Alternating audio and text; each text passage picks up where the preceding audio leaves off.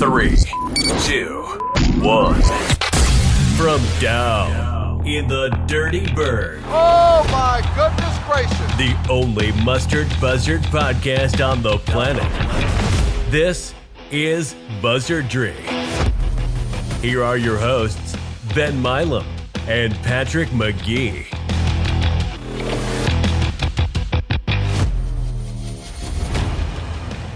Welcome back, everybody. Episode 23. This is Buzzardry. It is Thursday, December 30th at the time of this recording, right at the end of 2021. We hope you had a very Merry Christmas. Hope you have a Happy New Year. Getting one more in the year of 2021 as we look ahead to 2022. Got some things to catch up on. My name is Ben Milam. I'm here with my partner, as always, Patrick McGee. Pat, how you doing? Doing well. Glad to be on. Pat, it is great to be back with you after a little bit of a hiatus. And like I said, we've got a few things to catch on. We'll talk a little bit of football offseason, some of the transfer things floating around. We'll catch up a little bit on basketball and do a little mini preview, talk a little baseball. And we talked about it before we started recording. Kendall Rogers tweeted 50 days away as of today on Thursday, December 30th. So less than 2 months, and that is good news for a weary soul. And we will get to know another one of our conference mates, future conference mates. And I will tell you a little bit about one of the closer partners to our West. And Pat, let's get right into it. A little bit of football catch-up. No real news on transfers as far as the Southern Miss side of things. Myles Brennan obviously stays at LSU. The word on the street was that he was sold on Southern Miss, and Brian Kelly gave him a phone call. And, of course, this is all after Max Johnson, who was thought to be the starter going into next year for LSU, decides to enter his name in the transfer portal. And so Myles Brennan stays there, and a couple other things floating around. But as far as Southern Miss, there's nothing to report as far as I'm aware. Yeah, so that was kind of I guess that broke, maybe it was the day after we recorded, possibly. Or that was the day after signing day, I think it was. Yeah, I think Thursday. It was. I think it was, yeah. I think you're right. Right around so, there. Yeah, that was kind of a disappointment, and it was a situation like you were saying. There was somebody, New Orleans CV guy said that he was prepared to commit to another school. He did not specify what school that was. Heavy speculation that it would have been USM. Well, yeah, I'm sure a lot of the Nebraska fans are saying the same thing. He was about to go to Nebraska. Right. Then Brian Kelly gave him a phone call that Monday, and, I'm sure he convinced him, like, hey, you have a real chance to be our guy here in 2022. Come back, and that was the end of that. So, that was something that was a ton of speculation. It'll probably, be one of those things we talk about in 10 or 20 years of kind of the recruits or transfers that have gotten away, kind of go up there with the Terry Grants of the world. Oh, yeah. The old Lumberton running back from the mid-2000s went to Bama. But, so that was just a little disappointment. And, you've got a couple quarterbacks into the portal. Connor Bazelak from Missouri, Braxton Burmeister from Virginia Tech. Those are kind of new entries to the portal. We'll see if the staff goes after any of those guys. But other than that, no notes on any tackles or any other, offensive lineman or defensive. Talked about maybe add another defensive lineman. No word on that. So kind of a dead period in recruiting. I guess things will probably heat up here, I guess, in dead period until January 12th, I believe. So they can't officially visit campus until then. So I think, about 2 weeks or so, maybe a little before that, you start hearing some things about additions to the roster. But until then, it's just kind of a slow part of football. Yeah, and especially once most of the bowl games are over with, and you'll see some more guys enter their name into the portal. And if I'm not mistaken, I believe the 13th is the deadline for portal transfers to commit. I'll double check on that to make sure that's right, but I believe that's the case. And so, these next 2 weeks is when you're going to see those 6 spots that we've been talking about hopefully shape up or at least have a better idea of how the coaching staff is going to fill those 6 spots. And just from my point of view, I get the feeling that Well, I mean, there are two sides of it. I mean, there are a lot of pretty talented transfer quarterbacks in the portal, but I don't know. Maybe this is me,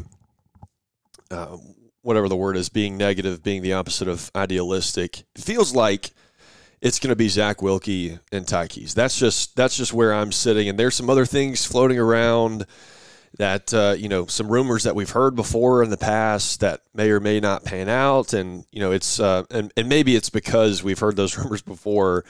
And, you could look at the Miles Brennan situation. We were, a lot of people were, the rumor was that he had signed the dotted line and he had enrolled and all this kind of stuff. And I feel like we've heard those kind of things before, but I don't know. It feels like to me the most natural progression of all of this is that you get maybe one or two defensive linemen and hopefully a couple of tackles and a couple other guys to fill those 6 spots, and then you have the 2 young quarterbacks battling it out in the spring. Yeah, and I think even tackles are so important, and they're so people want them really badly. They're so desired. So I mean, it's a situation where even like just kind of an above average or average tackle, those guys get snapped up pretty easily. Yep. So that could be a hard thing to find as well. We'll see if they can add anybody from there.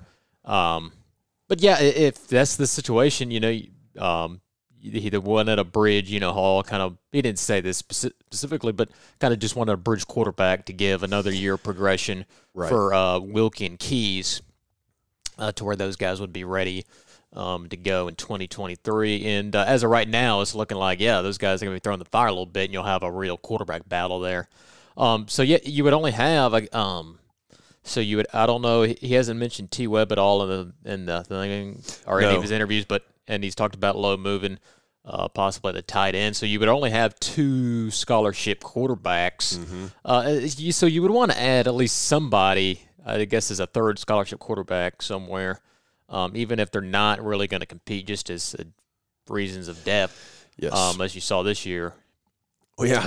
You really need to have that, or else you're going to be running, as fun as Super PAC was, I don't think that's something you really want to be doing on a permanent basis. So, it's going to be interesting to see if they can land any kind of quarterback transfer, and then kind of, in addition to that, an offensive tackle or anybody from the offensive line. Those are the positions you kind of looking at, as well as, he's talking about maybe add a defensive lineman as well. So, that's kind of the 3 positions, quarterback, offensive, defensive line, or 3 skill groups, rather. Mm-hmm. Where, you're looking to see where you can add some guys and see if you can improve that roster for 2022. So.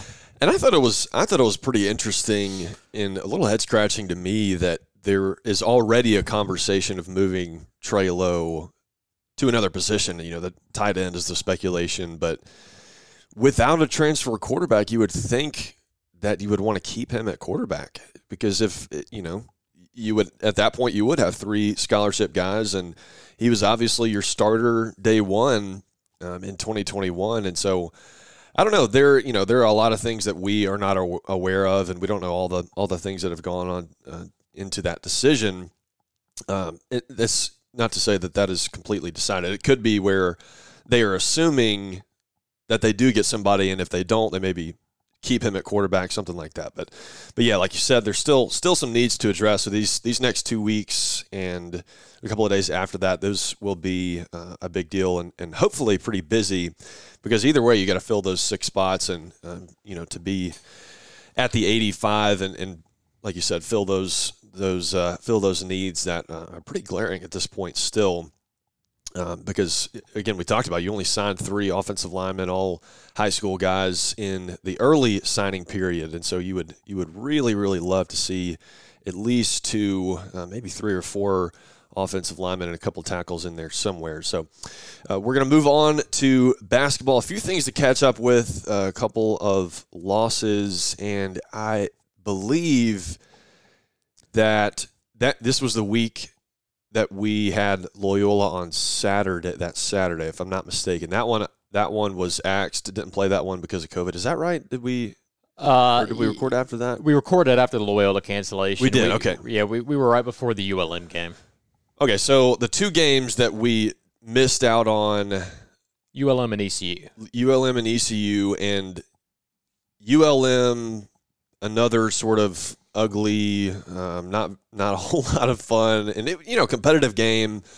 But that's one that you would, want to get to the point where that is not an easy win, but an expected win, and especially since they're going to be in your conference and toward the bottom of your conference. Exactly. Typically, one of the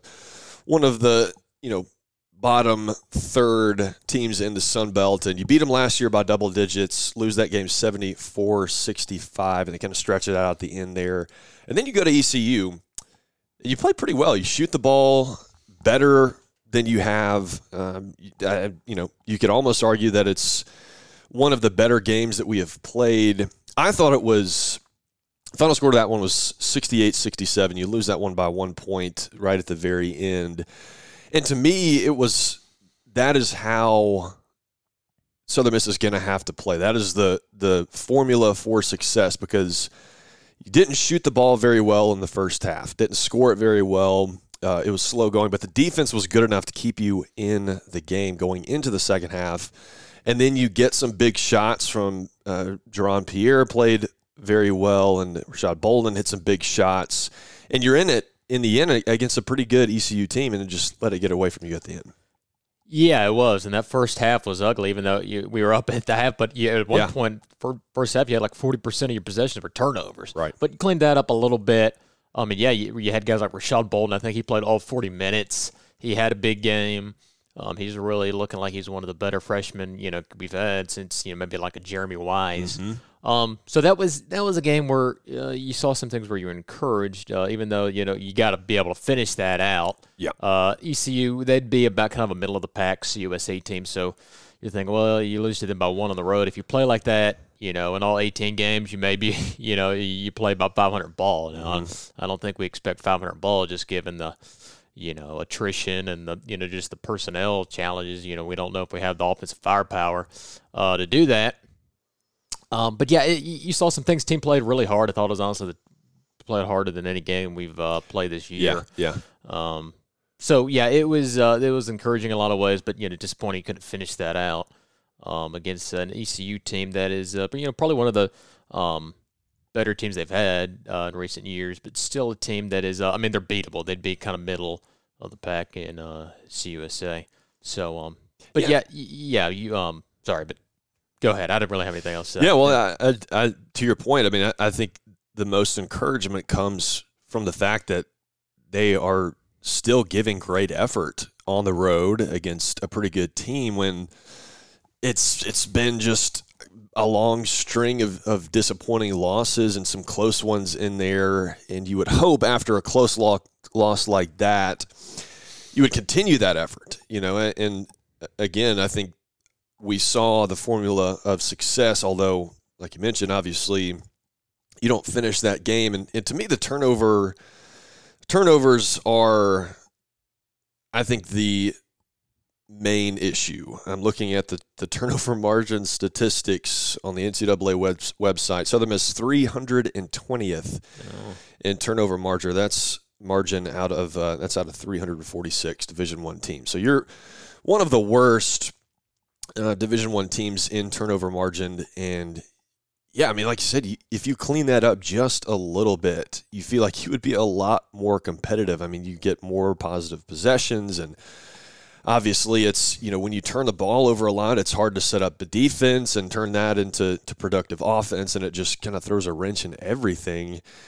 And when you're averaging, I don't know what the exact number is, but double digit 13, 14 turnovers a ball game, that's a number that has to come down.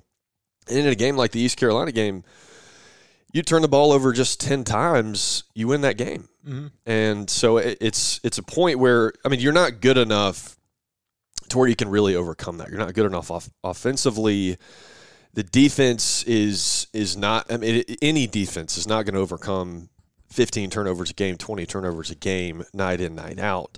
So that has to be cleaned up, and that is a mystery of basketball in a lot of ways. And it's you could blame it on coaching or whatever, but it's the guys on the floor, and a lot of it is just silly mistakes, and some of those are made by younger guys, and some of those are experienced guys, and so there's not really one right answer of, okay, this is how you fix turning the ball over a lot. So there's not a clear answer there, but it's an obvious question that needs to be answered is how you lower the turnovers. And I mean, if you're turning it over 15 times a game in conference play, it's not going to be pretty. You might win 1 or 2 games if that remains throughout the conference schedule. And speaking of the conference schedule, assuming that you have heard this broke, I guess it was earlier this week, Western Kentucky Marshall games was scheduled to be Thursday, Saturday. Is that correct? Yes. Those were both axed because of COVID issues, and those were, of course, the initial 2 conference games. And man, that is a pretty tough opening slate of Western Kentucky. I mean, one of the top 2 or 3 teams in the league, thought to be at least, and you open up with them, and Marshall, will be competitive again, and but you lose those, and so I don't know. You get a chance to recoup, and there are positives and negatives to it, but. I mean, Western Kentucky, that would have been a really tough game at, beating Louisville and Ole Miss. And obviously we'll see them again, and Marshall, the sub 150 team as well.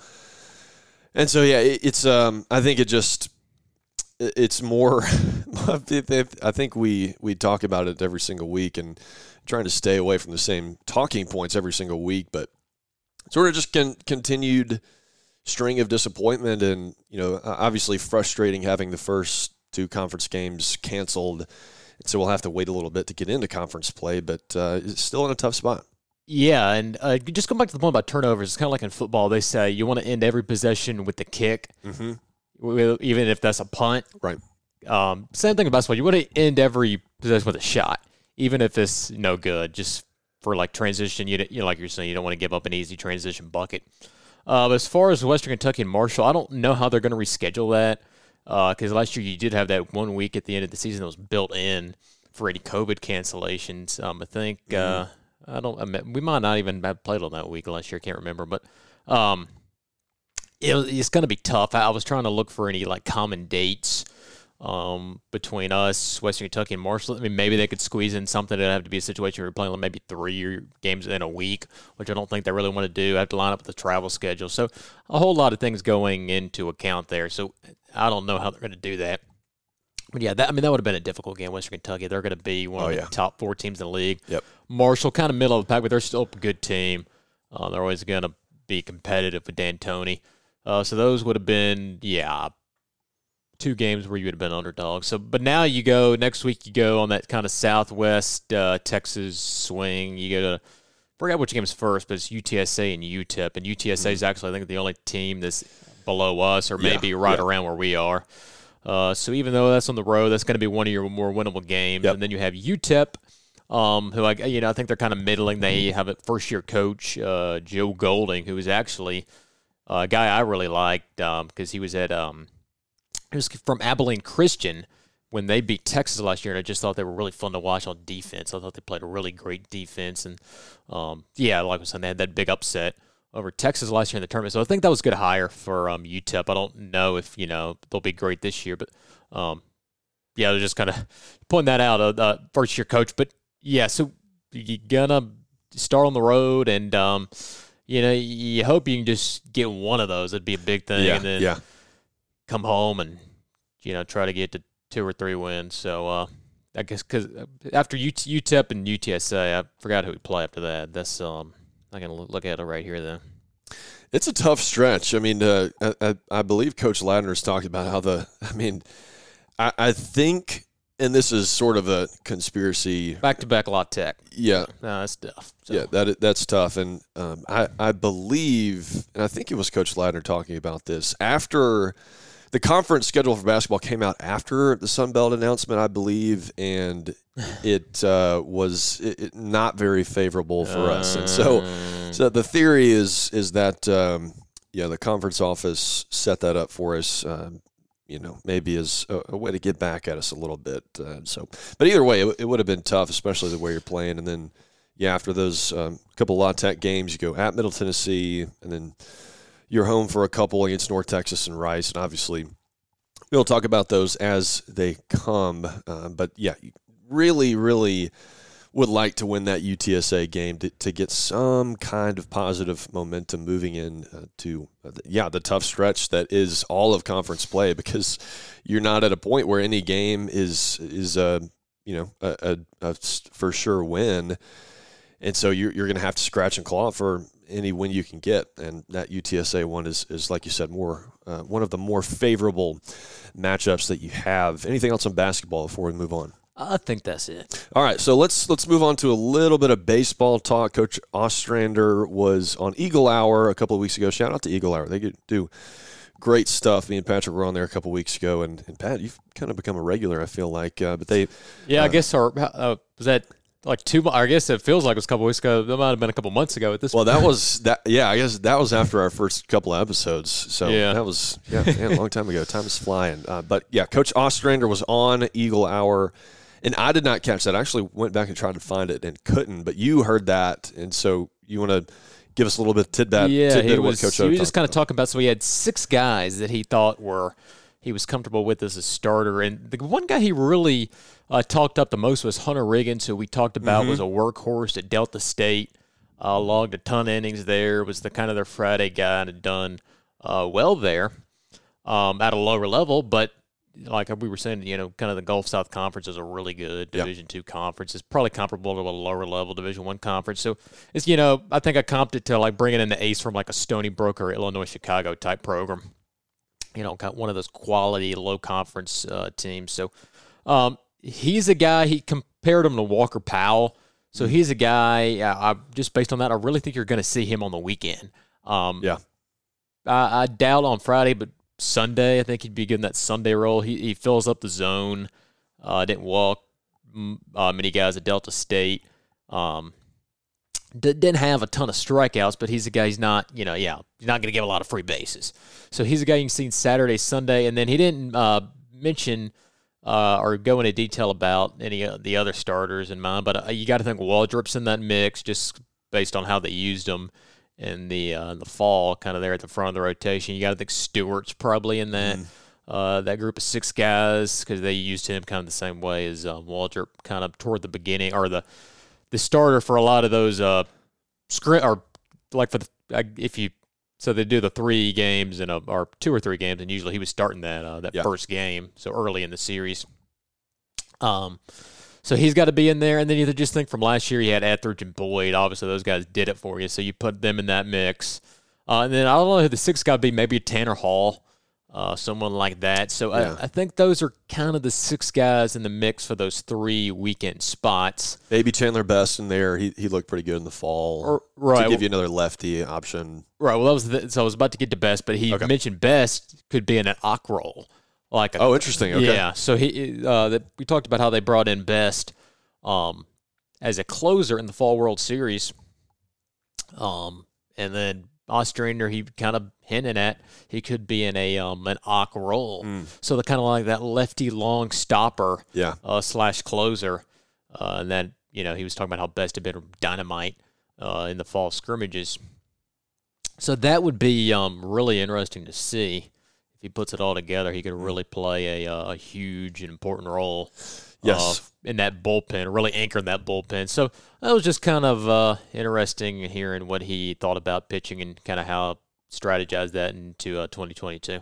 Yeah, go listen to that interview. That was, a couple of weeks ago, Pat? Yeah, it was December the 16th, I believe. Okay, go listen to that on Spotify, Eagle Hour. That's a Super Talk show.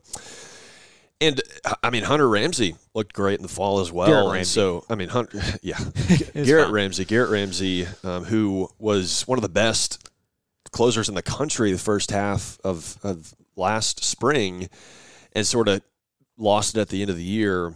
But, man, he has looked himself, to say the least, or he did in the fall at least. So him paired with Chandler Best in that, like you said, kind of lengthy stopper role, pretty solid back end if those 2 guys are throwing to their potential. So you feel pretty good about that. Again, the question is, the two big questions, to me at least, are the pitching, because you lose so many innings of production, especially starting out of Walker Powell and Hunter Stanley. I guess I was mixing up Hunter Stanley and Garrett Ramsey. You lose those two guys who are workhorses and have the options to fill that. But that's a question mark of can you get consistent production, especially early in the year with a lot of inexperience in those weekend starting roles. And then it's the outfield, and there's some shifting pieces there. Obviously, you have Gabe Montenegro out there who's going to be out there. But then you have you could say two spots that they're up for grabs. Obviously, center field, no more Reed Trimble. And you've seen a lot of different guys in right field as well. And there's a question of, do you move Montenegro to center field if you don't have anybody you feel comfortable with there?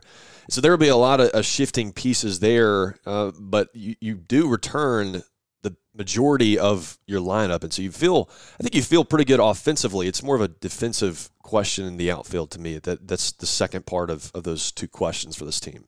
Yeah, I think so. I would bet you see, Montenegro in center, and then Ewing and Wilkes. One of those guys will be in the right, one of those guys will be left, you would think. So, you bring 8 and 9 of your lineup back, and I was running the numbers. The last 38 games of 2021, the team had an OPS of 924, which is about the top 5. Yeah, top 5 or top 6 in the country if you did that over a full year. So I think this is going to be a very quality lineup. Just because they really caught fire in that last 2/3 of the season, and especially into the regional. Yep. So, that's really not really worried at all about the hitting.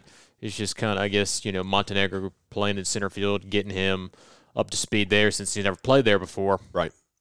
But I think Ewing and Wilkes, I think those guys can play either of the corner outfield positions. I don't think that'd be a huge concern that they couldn't play there. I think the big question is just, can some of those inexperienced guys, can they do it in a weekend starting role in terms of pitching? And then, can he really be that Ox-style closer with Ramsey kind of, if Best, maybe he's not able to go because he'd been used the previous day or something. Can he come in and give you something, or maybe he can be a setup guy? So that's kind of the questions that I have. But, you get all of those shored up, and you're looking at another strong, regional type season. So and I think you feel really there's a difference between this year and last year. I think because the question marks last year, there were some spots where you kind of had they were the same sort of questions, but you really didn't know who was going to play there. And I think the difference in the questions of this year is, yes, there is some uncertainty in some of those positions and in the pitching staff, but when you have 6 guys that you feel really good about as a starter coming into preseason spring workouts, that's a luxury a lot of Division I baseball programs would love to have. And you feel really good about all 6 of those guys, and there's a lot of great talent in the outfield as well. You mentioned Wilkes, and obviously Reese Ewing had a fantastic end of the year last year, and a couple of those younger guys, Carson Paetow being one of those in the outfield who has looked really good, and so it's not as if you don't have any idea who's going to play out there. It's just a matter of who of a lot of guys you feel pretty good about are going to fit in to those positions, and that is I think that's a difference between this year and last. And you feel, like you said, better offensively. We all remember how absolutely awful we were at the plate in the first third of last season, and then it's just started to mesh. Guys got their legs under them, and Will McGillis was a great example. He had Ruthian numbers at the end of the year, and and continued that in the fall. So you expect him to be a leader at the plate, and a lot of those guys just saw a lot of pitches last year. That we were so young last year, and there's still some freshness to this team. Just the roster in general, but guys with a lot of plate appearances and guys that really caught up to Division I pitching at the end of last year and just about the entire lineup had a great regional. So I think you feel really good. And like you said, I think this could be a really strong team. I think this team could be better than last year. I think you could push for a hosting spot. And I feel like I say that every year, but I think, you answer some of those questions. Yeah, I think you could make another deep run, and unless something changes, which there is just due to the practicality of it, highly doubt the conference tournament is going to move. I know some Louisiana Tech fans, really wanted to not be in Hattiesburg, but you have hopefully your last Conference USA baseball tournament in Hattiesburg, and so that's a big advantage moving into the postseason. 50 days away. It's going to be another really fun year on 4th Street, and we will obviously keep tabs as we continue to get closer to that. Well, we'll do a full. We'll kind of break down the schedule as we get closer to that. We'll do a specific baseball, maybe a bonus episode or something like that. A lot to talk about, but yeah, I feel really good, and it sounds like Coach Ostrander does too. Again, go listen to that interview on Eagle Hour. That was a couple of weeks ago. Those guys do a great job over there, and Pat, unless you have anything left on baseball. We're talking about McGillis. He's a guy I think could slide in, so I was thinking they're going to basically just run the lineup back from last year. That you basically run back the same lineup you had that Monday in Oxford. Sure. McGillis is a guy maybe you could slide into Trimble's role in the second, the 2-hole, and then I guess you would shift, or I guess you could do like it was a Montenegro, then McGillis, and then Fisher, and then I guess you have Sargent. Yeah, and then 5th was it? I think Ewing was 5th, right? And then okay, so you have to fit Wilkes in there somewhere, but right. I mean, you're not. I don't think you're going to see a drastically different lineup from what you saw late in the year in 2021. Right. So So it's just kind of pitching and outfield configuration. Is kind of the biggest questions heading into the year, but that was about it. Yeah. So a lot of familiarity, and that is a big advantage in college baseball. As much as personnel tends to change, even losing a guy like Reed Trimble, you feel like you will still have a really good production at the plate. So, all right, let's close it out. Let's put a bow on it by getting to know one of our conference mates. Pat, who we got today?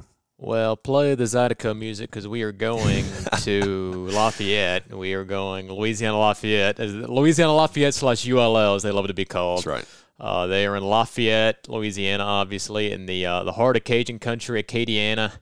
It's about 3.5 hours from Hattiesburg, about 2 from New Orleans, and then about an hour from Baton Rouge. It started in 1898 at Southwestern Louisiana Industrial Institute. They had to decide between Lafayette and New Iberia, which is about 30 minutes south of Lafayette, and ended up going to Lafayette.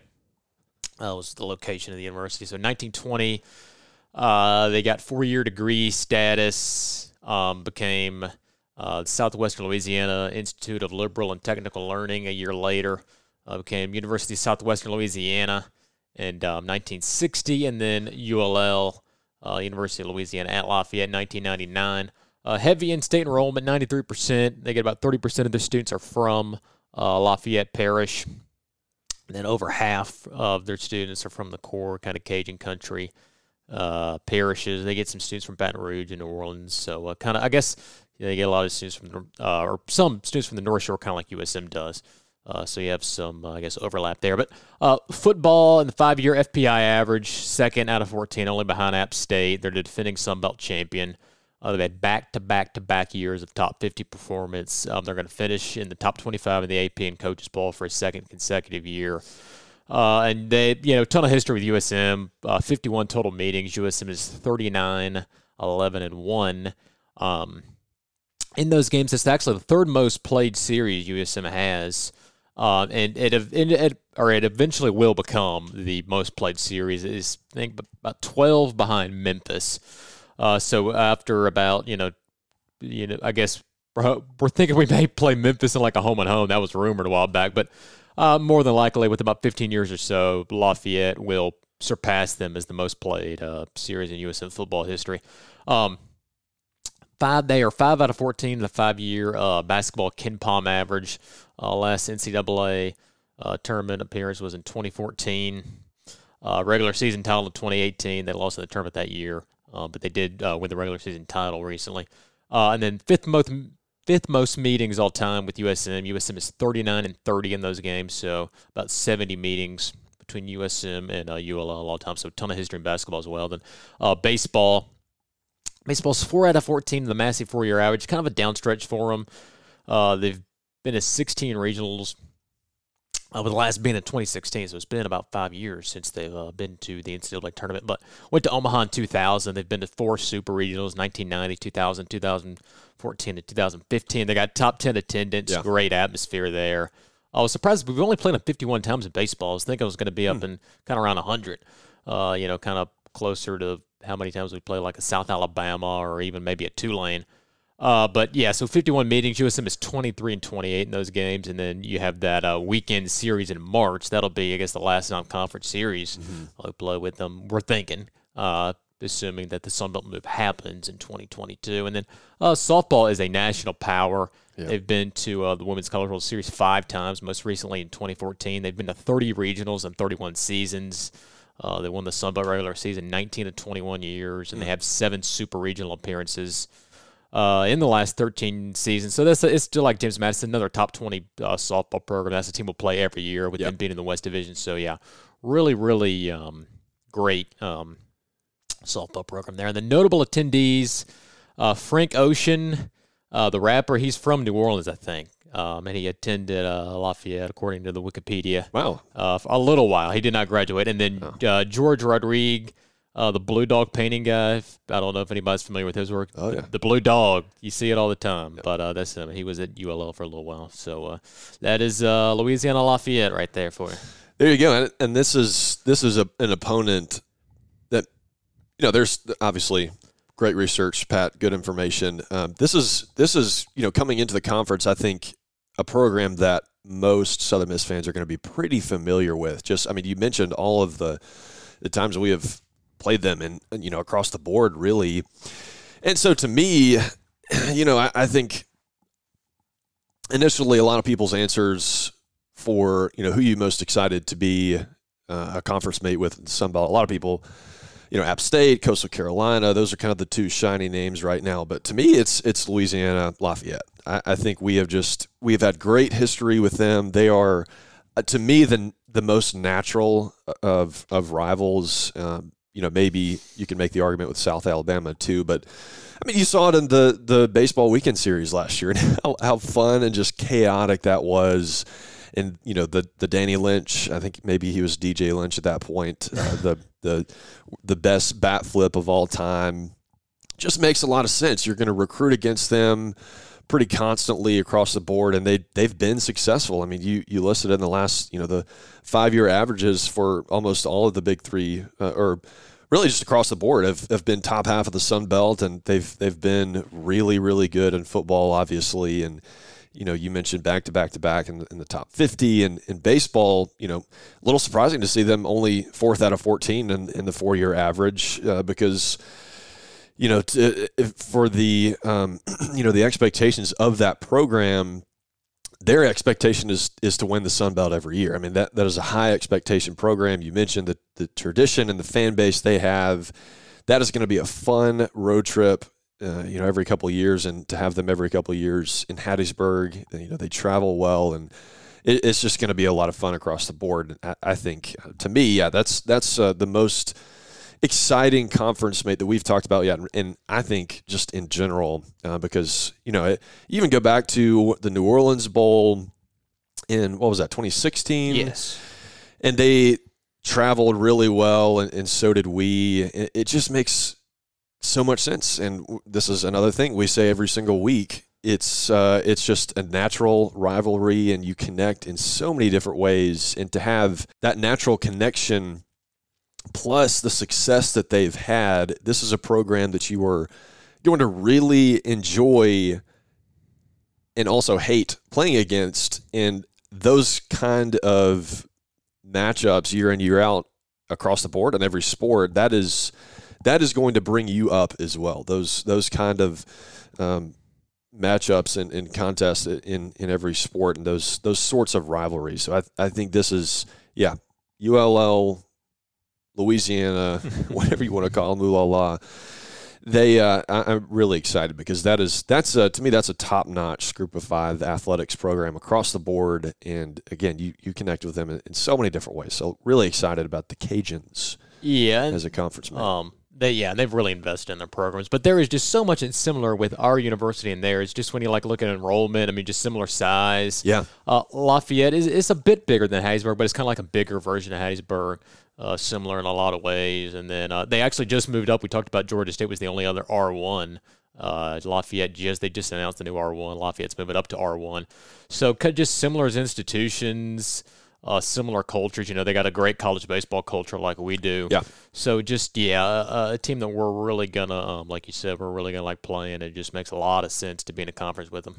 I thought recently, I guess beginning of December, hired Michael DeSormo. Yes. Hopefully I'm saying that right, as the successor to Billy Napier, and felt like that's a pretty good hire. So I expect that football success to continue. And again, I think that's a program you are going to equally love and hate playing against, because obviously they have run the West in for what seems like a really long time. And so that's somebody you're typically going to have to go through to compete for that division. And hopefully that is in 2022 that we play them in a conference game and compete against them for the Western Division, the Sun Belt. So that is Louisiana Lafayette, University of Louisiana, if we're going to say it respectfully. That is another one of your conference mates, and one we will become all the more familiar with, hopefully very, very soon. So that'll wrap it up. This is a quick episode, just a few things to catch up on. We're going to have some interesting news segments for you guys in the next couple of weeks while we move into sort of the dead period for football, and obviously we'll talk about basketball more, and we get much closer to college baseball. Very excited about that. Going to be another fun year on 4th Street. Pat, anything else before we close it out? I think that's about it. All right, this has been Buzzardry. This was episode 23. We greatly appreciate you listening to us in the year 2021. Hey, we'll see you next year. This has been Buzzardry. My name is Ben Mile, and that's Patrick McGee. See you next time.